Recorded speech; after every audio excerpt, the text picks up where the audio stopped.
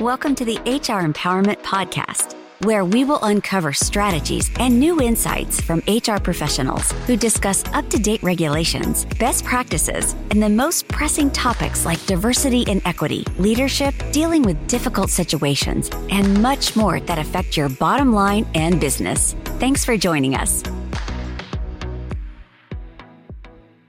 Hey everybody, Wendy Sellers here, the HR lady. Today's podcast, we're going to be talking about managing a small business and how running a small business is much, much different than a large business. It's important to know that HR and employee relations is vital for both. I'm here with my co-host, JC. Hey, it's a pleasure to be back. Thanks, Wendy. Yeah, absolutely. And we have a very special guest here today, Tina Kuga. Hey, Tina. Hi, Tina. Hi, Wendy. Hi, JC. How are you? Fantastic. Excellent. Glad to be here. Good. So for everyone that's listening, Tina has experience and expertise in HR and running a small business, a very chaotic small business.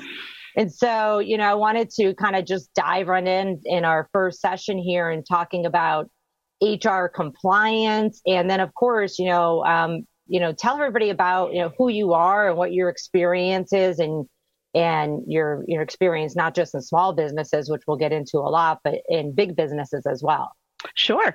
So I have had quite the experience all the way from small business to having one employee, all the way to having, hundreds of employees.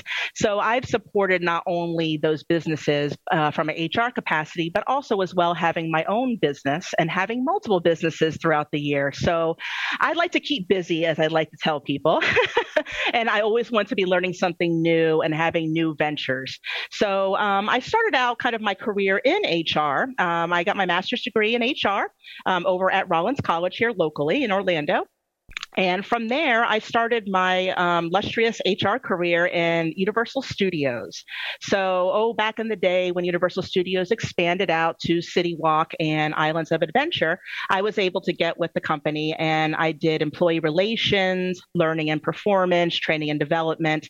So I had quite the variety of experience with HR. Then I decided to kind of jump ship and go from my huge corporate nice office and jump into my own business. So I left that career and jumped into the insurance world.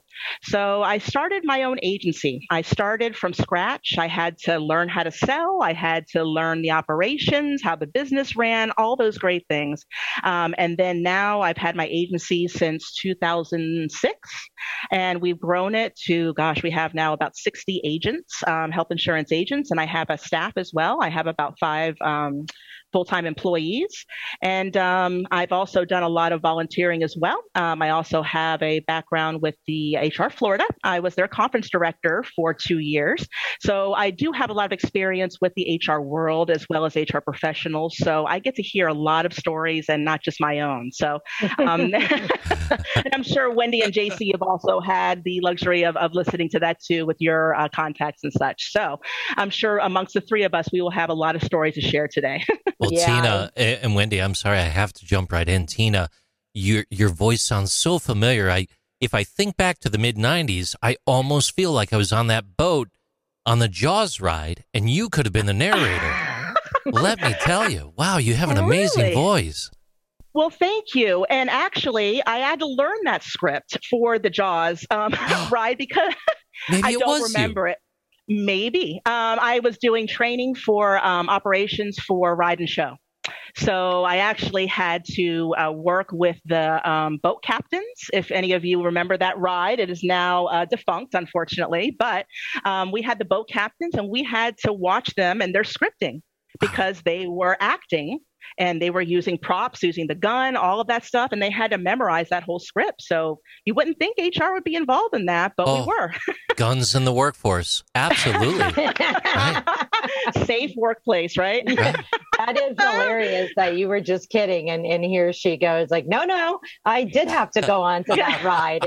And who would ever thought, first of all, I know with me, I wasn't a kid growing up going, hey, I'm going to end up in human resources. It just happened, and then on top of that, okay, who would have thought that you're in HR and you have to learn a Jaws script while being in human resources? But yeah, I have long time ago stopped saying, that can't happen or that won't happen because we're in HR or whatever. But one thing that just hit home with me, Tina, is the fact that, you just mentioned the word, you said you started your own business and you had to learn how to do sales.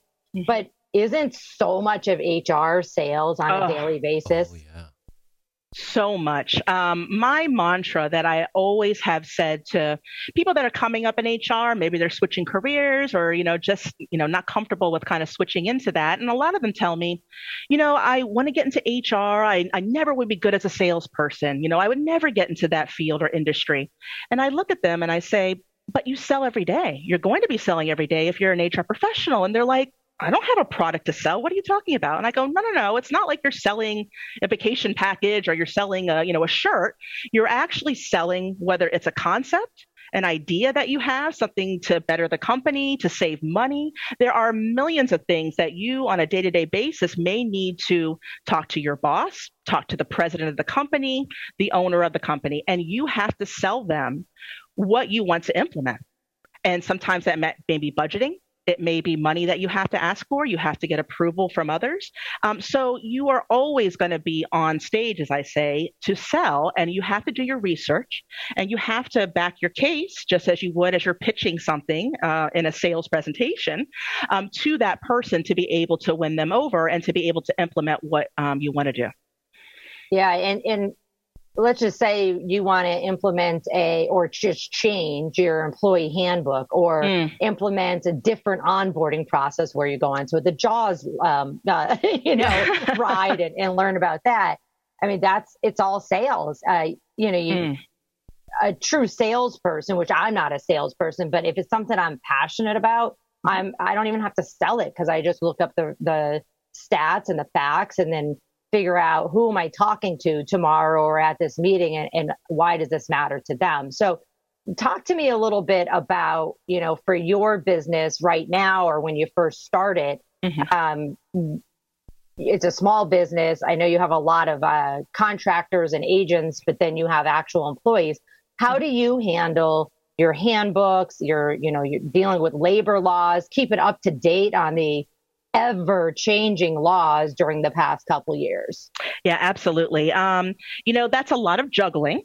And this is going to be for any, I would say, small business. So a lot of times if you're starting a small business, and let's just say you're an HR professional, and, as an HR professional, this small business is wanting to hire you. And as you're coming in, a lot of times you're going to see that either the business owner themselves have done a lot of this. It may be, and I'm just going to say this, but like the wife. So you'll see like a husband and wife team that has a small business. And a lot of times by default, the wife tends to do all the paperwork. They have to, I'm going to do a new hire process. So I need to get the proper paperwork and documents, for example.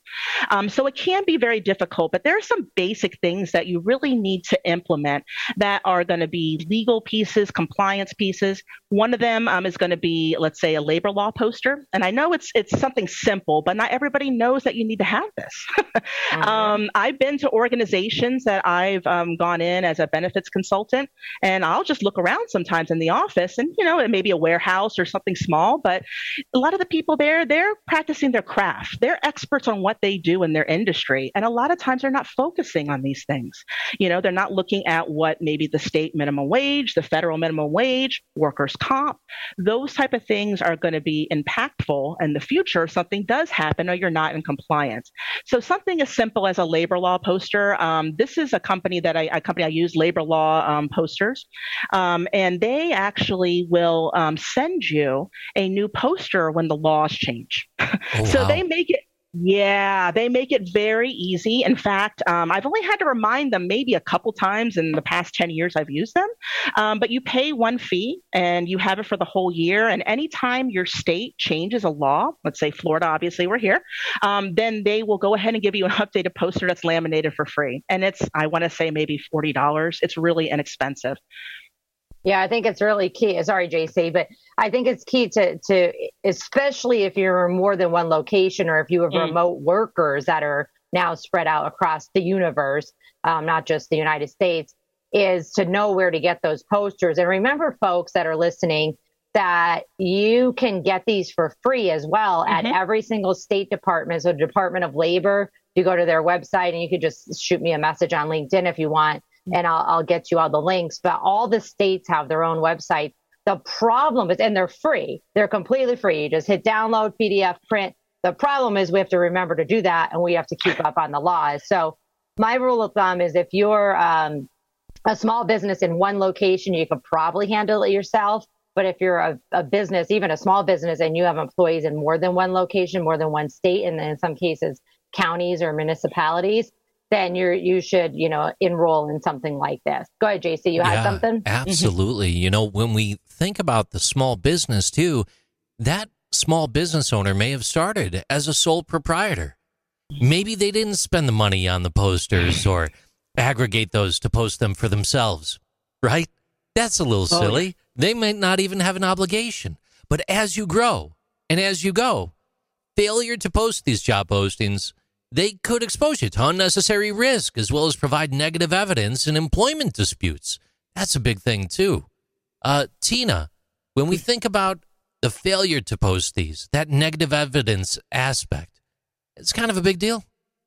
Oh, it's a huge deal. It's beyond what you could even think. If someone is not used to these things, they don't live this their day-to-day business operation. It just takes one time. It takes one time for someone, a business owner, to not be in compliance, to not be following the law, and it can cause a lot of headache. As we say in HR, document with a lot of things. So it ends up being, yes, as we know. So if something does if you have to go to court, if you have a lawsuit, if something happens, having these simple, basic things in place, employee handbooks, paperwork for a hiring onboarding process. These are just the basics to where it's going to help alleviate a lot of any sort of, laws being broken or not being in compliance. Definitely. All right, folks, we will be right back so we can continue this conversation and talk a little bit more of where you can get additional help for small businesses and compliance. Be right back. Thank you for joining the HR Empowerment Podcast, brought to you by Aurora Training Advantage. We hope you've gained new insight and strategies to navigate the HR profession. We look forward to you joining us again on the HR Empowerment Podcast.